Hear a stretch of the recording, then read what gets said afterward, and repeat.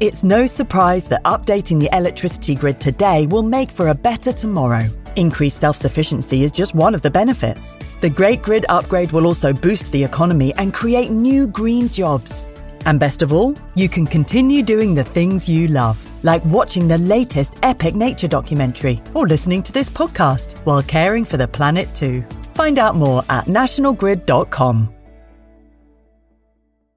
Another day is here, and you're ready for it. What to wear? Check. Breakfast, lunch, and dinner? Check. Planning for what's next and how to save for it? That's where Bank of America can help. For your financial to-dos, Bank of America has experts ready to help get you closer to your goals. Get started at one of our local financial centers or 24/7 in our mobile banking app. Find a location near you at bankofamerica.com/talktous. What would you like the power to do? Mobile banking requires downloading the app and is only available for select devices. Message and data rates may apply. Bank of America N.A., member FDIC. This episode is brought to you by Essentia. A better you starts with better hydration. Essentia is on a mission to inspire people to do what matters most. Their proprietary ionization process transforms water from any source into ionized alkaline water, providing water that's 99.9% pure with a pH of 9.5 or higher. Essentia Overachieving H2O, the #1 ionized alkaline water. Shop now. When you need mealtime inspiration, it's worth shopping Kroger, where you'll find over 30,000 mouth-watering choices that excite your inner foodie. And no matter what tasty choice you make, you'll enjoy our everyday low prices, plus extra ways to save, like digital coupons worth over $600 each week. You can also save up to $1 off per gallon at the pump with fuel points. More savings and more inspiring flavors make shopping Kroger worth it every time. Kroger, fresh for everyone. Fuel restrictions apply. Hello, and welcome to the Plodcast, a nature and countryside podcast from BBC Countryfile magazine. My name is Fergus Collins, and I'm the host of the Plodcast and editor of the magazine. And welcome to a very special bonus episode.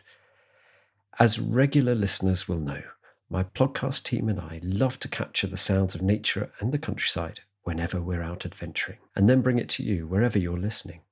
So when I discovered our friends at BBC Radio 3 were planning an entire week's live recording in Yorkshire for the breakfast show, I was particularly delighted to be invited to chat with presenter Petroc Trelawney and find out how he and his team were creating a show blending music and landscape out in the wilds. The week-long show is called A Yorkshire River Journey, but I'll let Petroc fill you in on all the thrilling details. Well, Petroc Trelawney, welcome to the Countryfile magazine Plodcast. Very nice to see you. And it's very exciting because you are the presenter of Breakfast on BBC Radio 3. But next week's show, starting on the 12th of July, is a very different breakfast by the sound of things. You're leaving the studio and heading out into our territory, the countryside. So 3 years ago, Radio 3 had a focus on forests. So much music, romantic music in particular, linked to the darkness of forests, the idea of being lost in the woods, the fear, the joy of being protected by a forest. So we decided we would set off and go around 5 forests, 1 in Northern Ireland, 1 in Scotland, 1 in Wales, 2 in the UK. And we got a phenomenal response from listeners. And actually, funnily enough, the thing that got the most response was when I shut up, we didn't play any music, and we just listened to the sound of where we were, whether it was wind blowing through the trees, whether it was water flowing in a river, whether it was birds or animals. People were absolutely entranced by the fact that they were listening to nature and listening to nature absolutely live as it was happening. So we thought, let's do it again. And 2 years ago, we took ourselves down the River Severn. We found the source of the River Severn high up in the Welsh hills. There was a magical moment when I sort of thought, goodness, if I put my foot, my Wellington booted feet into this tiny stream, would I stop the flow of the River Severn? It's that magical thought of rivers growing and growing in weight and power. And we ended up down on the bay in Cardiff, looking out over the Bristol Channel, where this tiny stream becomes a huge force of water flowing out into the sea. So we decided last year we would do it again with a couple of rivers in Yorkshire. COVID got in the way. We put the plans in a drawer and we've got them out now. So it's a Yorkshire River Journey. Starts Monday next week. Where are you going to start then? Where's your source? Well, the source of the River Ure is where we're starting. So we're going to go up on Saturday and do a big trek, because it's quite a long walk from a lay-by on a B road up to the source. I've got my walking boots ready. We'll go and find that. We can't get one of our satellite trucks up there because it's really off-road. A lot of rocky outcrops and thick, springy moss to navigate underfoot. So we're going to broadcast on the first day from Aysgarth Falls, which is a glorious part of Wensleydale. I'm so looking forward to being back there. My mum used to be obsessed with North Yorkshire and Wensleydale and Swaledale in particular. And I remember going on holiday with her when I was very young, when I was 5 or 6 and 7, and going and exploring that part of Yorkshire. So it's going to be very good to be back. It's been a long time since I was there. We're going to have some local music. We're going to explore the tradition of Wensleydale dances. We'll hear the flowing river, lots of Yorkshire composers to feature. And I think it'll be a lovely way to start with the sort of youthful river. It's nice to think of rivers, isn't it, in terms of kind of children and then teenagers, young adults, and finally coming to full maturity. So I listened to your breakfast show this morning, and it's a lovely blend of, it's the only show I can listen to and work as an editor. How is it going to work with you up in the hills? You're going to go from sounds of nature to sort of playing a piece of music that's, as you say, from the area? So a mixture, actually. We'll have our normal musical mix in there of old music, new music. We'll have contemporary classical music. We'll have music that's 500-600 years old. Technically, I'm there. It's a tiny team. It's me, a producer, one of our brilliant studio managers who are just so skilled at putting microphones in the right places so you get that full sound of nature. And we'll have one engineer with a satellite and a small truck, so we've got our link back to Broadcasting House, and we'll just sort of listen. We'll have a little bit of descriptive word poetry. I hope we'll have lots of music, both music on disc and music played live with us on location, and it's sort of the whole thing pulled together in a studio and Broadcasting House to be transmitted to the nation. But it's actually quite simple radio. I mean, it's funny, it's the centenary of the BBC next year. And actually these sort of outside broadcasts, going out and listening and reflecting different parts of the UK, hearing local stories, hearing local accents, hearing local tales and local sounds, something the BBC was doing right back at the beginning. Well, the technology now makes it much, much easier, as you'd imagine.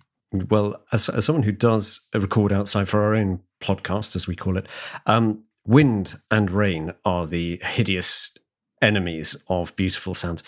How are you going to cope with? I know you said you've got all the gear and you've got these great people. You've obviously got a lot better gear than I have. How will you cope if it's blowing a gale up there? Well, there's a wonderful bit of kit called a Rycote, which is a sort of microphone shield, and it turns, a broadcast microphone generally is what, sort of 8-9 inches long, probably a couple of inches wide. Everyone knows what they look like, but you can mount them in this kind of cage, which is then covered in what looks a bit like the fleece of a sheep, and that does a very, very good job in keeping the wind out. I've got all my wet weather gear ready. We've got lots of plastic wrappings to cover up the equipment in.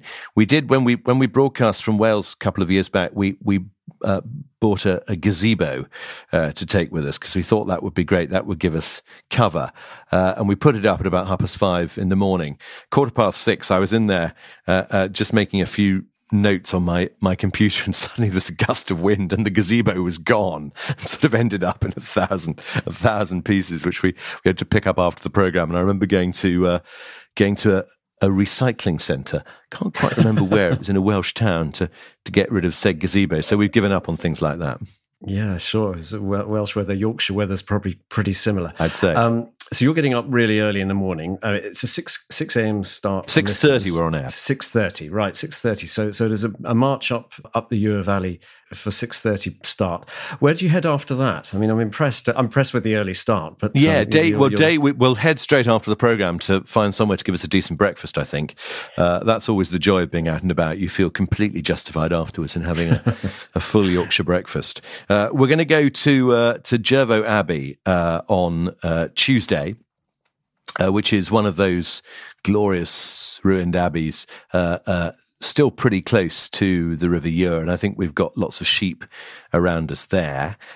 Wednesday, we're going to move on to Newby Hall, which is a gorgeous Georgian house not far from Ripon, where... Well, it has a great story because the owners of the house back in the 18th century did the great European tour and brought back all sorts of treasures from Italy and other places in Europe, and used the river to bring the souvenirs, the rather special souvenirs they'd purchased, back to the house. So I think there'll be some good stories to tell there. And they've got these absolutely gorgeous, very carefully planned gardens that go down from the simple splendour of the Georgian house down to the River Ure. Of course, it's not long after that it becomes the Ouse, the two rivers running into each other and running a total length of very nearly 130 miles before the Ouse, as it is, flows into the Humber. We're going to be in York on Thursday, which is obviously the biggest city on the Ouse, and we're going to visit the Bishop's Palace in York, which is right on the banks of the river, and we're going to broadcast live from York Minster. We've got a fabulous violinist coming in to play live for us. You'll be inside the York Minster. We'll be inside, outside, and on top of the Minster. So we're going to move around a bit. Obviously, the choirs will be in there practicing, so we need to give them some space. So we'll be in different locations within the Minster. We're going to hopefully climb onto the roof of the Minster, and we've got one of the brilliant, famous team of stonemasons they have working at the Minster to come and do us a demonstration of stonemaking. So I think we'll be outside for that. And we've got the Archbishop of York who's going to read one of his poems overlooking the Ouse at the Bishop's Palace. Beautiful. Well, and so do you have to put on a particularly long playing piece so you can get up to the well, roof? It's not so much the physical journey up there. It's getting one's breath back at the top. So you're sort of capable of broadcasting. But that's the joy of classical music. 10-minute pieces are quite short by our standards, so there's generally time. Spring is a time of renewal, so why not refresh your home with a little help from Blinds.com? Blinds.com invented a better way to shop for custom window treatments. There's no pushy salespeople in your home or inflated showroom prices. Free samples, free shipping, and our 100% satisfaction guarantee can put the spring back into your step and into your home, too. Shop Blinds.com now and save up to 45%. Up to 45% off at Blinds.com. Rules and restrictions may apply. It's hard not to add a side of hot, crispy hash browns to your favorite McDonald's breakfast. It's even harder not to eat said hash browns before you get home. Ba-da-ba-ba-ba. Atlassian software like Jira, Confluence and Trello help power global collaboration for all teams, so they can accomplish everything that's impossible alone. Because individually we're great, but together we're so much better. That's why millions of teams around the world, including 75% of the Fortune 500, trust Atlassian software. Learn how to unleash the potential of your team at Atlassian.com. That's Atlassian.com. Atlassian. Perfect. I mean, it's a journey wholly in Yorkshire. You mentioned Yorkshire composers and artists.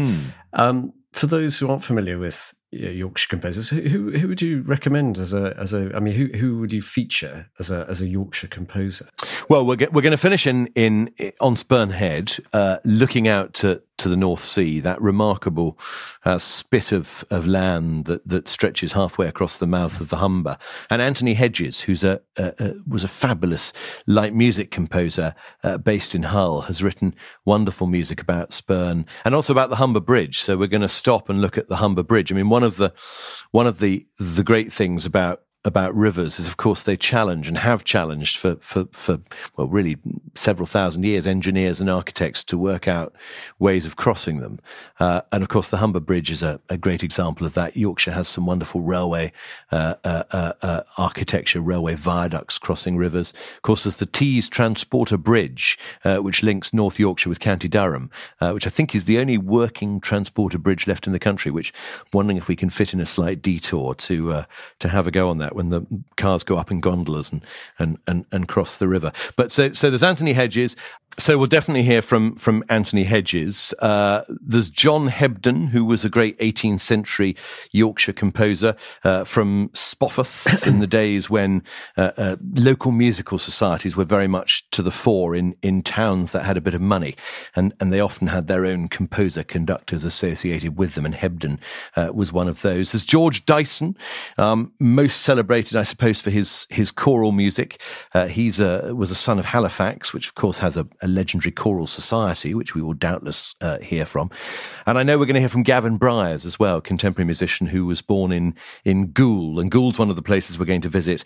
We'll put something in from Goole, I think, on Friday's programme from Spurn Head, because that's the other thing that really interests me about rivers is their sort of the way they drove economies and drove industry. You know, Goole still is a busy port, but it was a phenomenally busy port 100 years ago, with 200 years ago, with regular departures to Kent and to Essex and to Newcastle and across the North Sea to mainland Europe. Selby too. I mean, Selby is 50 miles inland from the North Sea, but it used to be a very busy location for shipbuilding and for exporting, all thanks to the river system of Yorkshire, which enabled this inland town to be connected to the sea. So will you be trying to get some of those sounds of, not just the sounds of nature, but the sounds of commerce and engineering, the sort of clanking of trains on the Humber Bridge type thing, or cars? I think we definitely will, because it's part of the story, isn't it? I mean, it's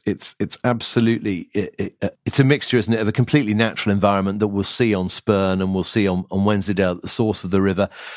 And then these places where humans have very gently played with the areas around rivers by building glorious houses or building spectacular bridges or establishing villages or communities.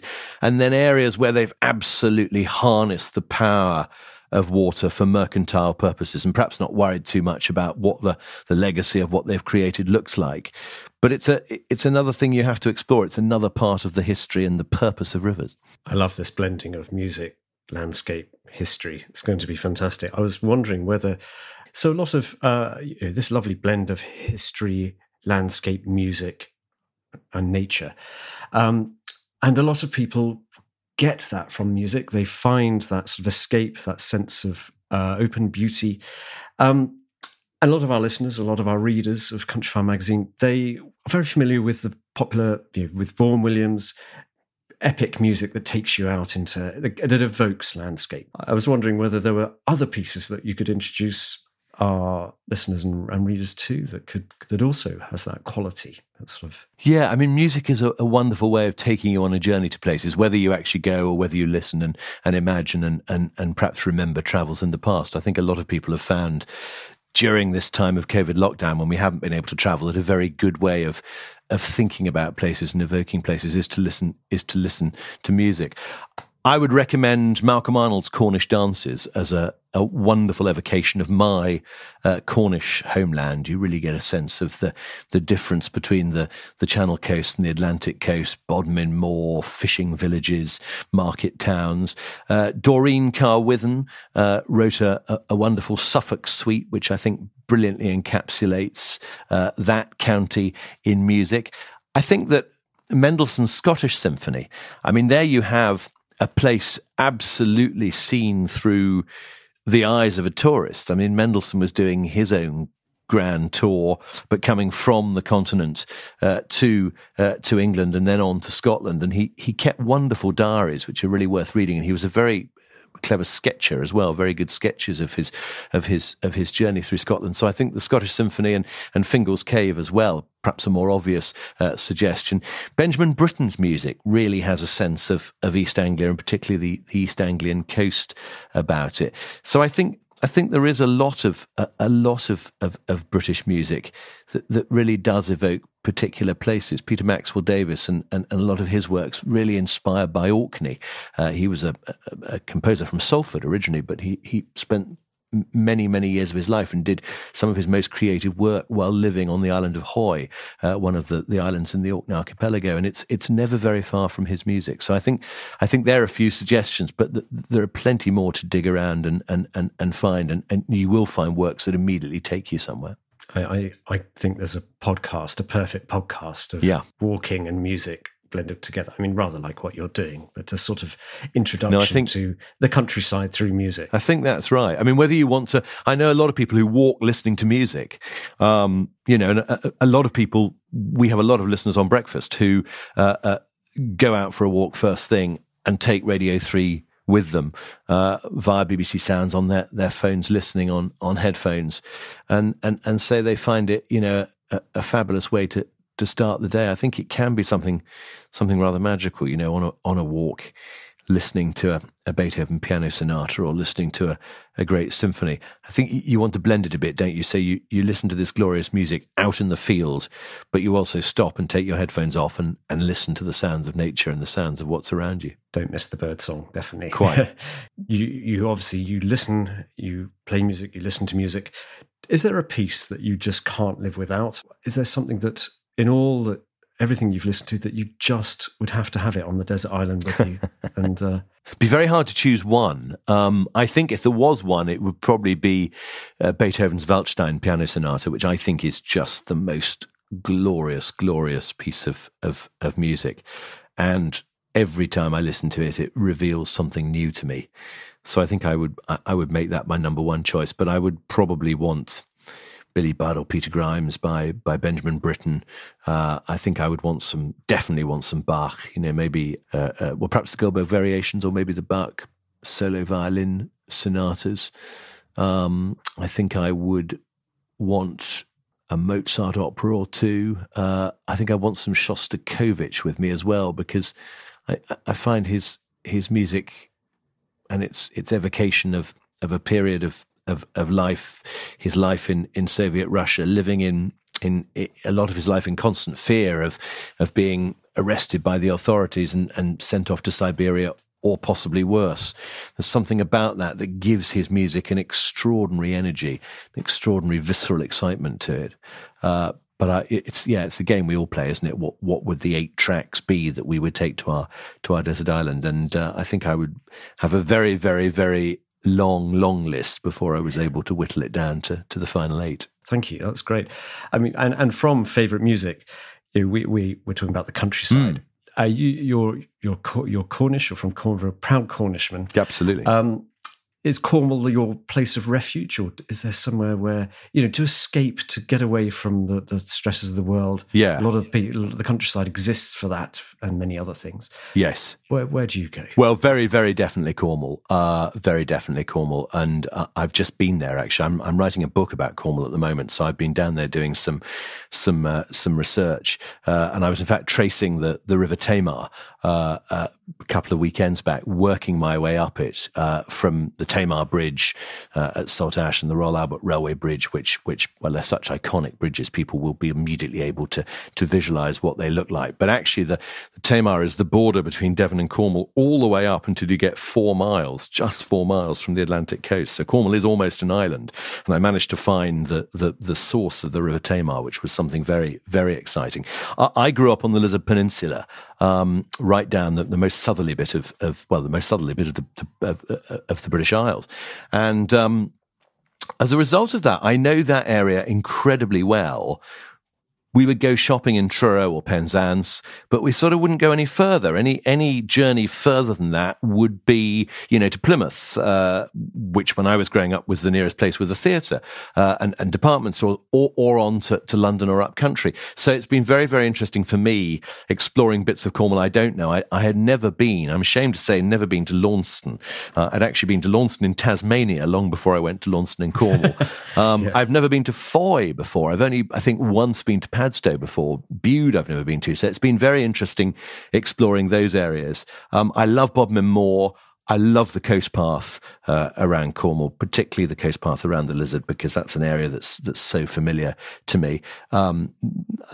I love Cornish woodland. I find myself dreaming quite often. We've got some woods near where my family are on the Lizard, and I find myself dreaming of walking through the woods, ideally on a slightly damp morning or a morning after the rain when the leaves are heavy with water and it's a bit mulchy underfoot, and you get fabulous fresh smells of the earth, maybe a bit of estuarine mud and you walk with the trees very low above you, and then suddenly they break out into a great cathedral-like space. I mean, that's the sort of place I find myself often mentally when I'm sitting, in London and there are car horns blaring outside and police sirens and helicopters and things. I love the city, but when I cross the Tamar Bridge, my heart lifts a little. Fantastic! What a lovely image of peace and refuge that we all need from time to time. Although not so much refuge this summer, because Cornwall is already very, very busy and gearing up for, I think, what may be the busiest summer of all time. I mean, I hope that's going to be all right. I think a lot of people I've been talking to in Cornwall are a bit worried about this summer. I think just think that, there are going to be literally too many people. Certainly, there are hardly any hotel rooms left, if any. I can't imagine there are any holiday lets left. And I think a lot of people are just a bit worried. A lot of people are going to go down there without places to stay. That, the infrastructure, the roads, the lanes. I mean, I was stuck in traffic on Saturday. It took me about an hour to go about 3 miles because the road kept being blocked by enormously big caravans that just don't really work on those Cornish lanes. So we'll get through it, of course. But I hope that everybody, both locals and visitors, will be able to sort of exist with a feeling of respect and support over the summer, because it's all going to be busy, I think, down there. Yeah, good words of warning. I think yes, it's probably, don't everyone rush to Cornwall. And I think that's not to say it won't be busy in the lakes, in Pembrokeshire, in the Yorkshire Dales as well. I think it is amazing how it's great, isn't it, that not being able to go overseas, or at least not being able to go overseas to many places and then very easily, has made us reconsider our own islands, and I think that's absolutely fantastic. And I hope this can lead to a more sustainable tourist business in places like Cornwall and Pembrokeshire and the lakes, where it can be very heavily rooted at the moment on summer seasons, on people being paid quite low wages, on short-term jobs. It would be great if out of this can come something a bit more sustainable for people who make their living from tourism. Well, it's a terrific place to end. Yes, hope for the countryside. Yeah, hope compromise between visitors and locals, and we have a summer of happiness, a bit of freedom. Well, we certainly deserve it. There's no doubt about that. Absolutely, and with your music to enjoy when you're stuck in those traffic jams. No traffic jams on the rivers of Yorkshire, I hope, next week. No. And look, have a brilliant time there. I hope it all works perfectly. Look forward to tuning in, and listeners can join you at Monday 6:30 till 9, Monday to Friday next week. But of course, it works anytime on BBC Sounds. So I know it's interesting. A lot of people, it seems to me, from looking at how people listen on BBC Sounds, particularly with COVID and things, have started setting their alarms a bit later and then listen to breakfast on their own. They have a late breakfast, but it works now with BBC Sounds. It's great. You can breakfast whenever you want. Brilliant. Well, that's wonderful. Thank you so much. Thank you, Fergus. So that was the great Petroc Trelawney talking about his exciting plans for a live Yorkshire River journey from the 12th to 16th of July on his breakfast show on BBC Radio 3. You can, of course, catch up with each episode on BBC Sounds if, like me, you struggle to be awake for 6:30. But I wish him and his team all the best and hope they have some decent weather. And our own Country Farm Magazine podcast will be back with a new season beginning on the 10th of August with a brilliant series of outdoor adventures looking at histories and mysteries in the countryside. More on that soon. But for now, thanks so much for listening, and goodbye.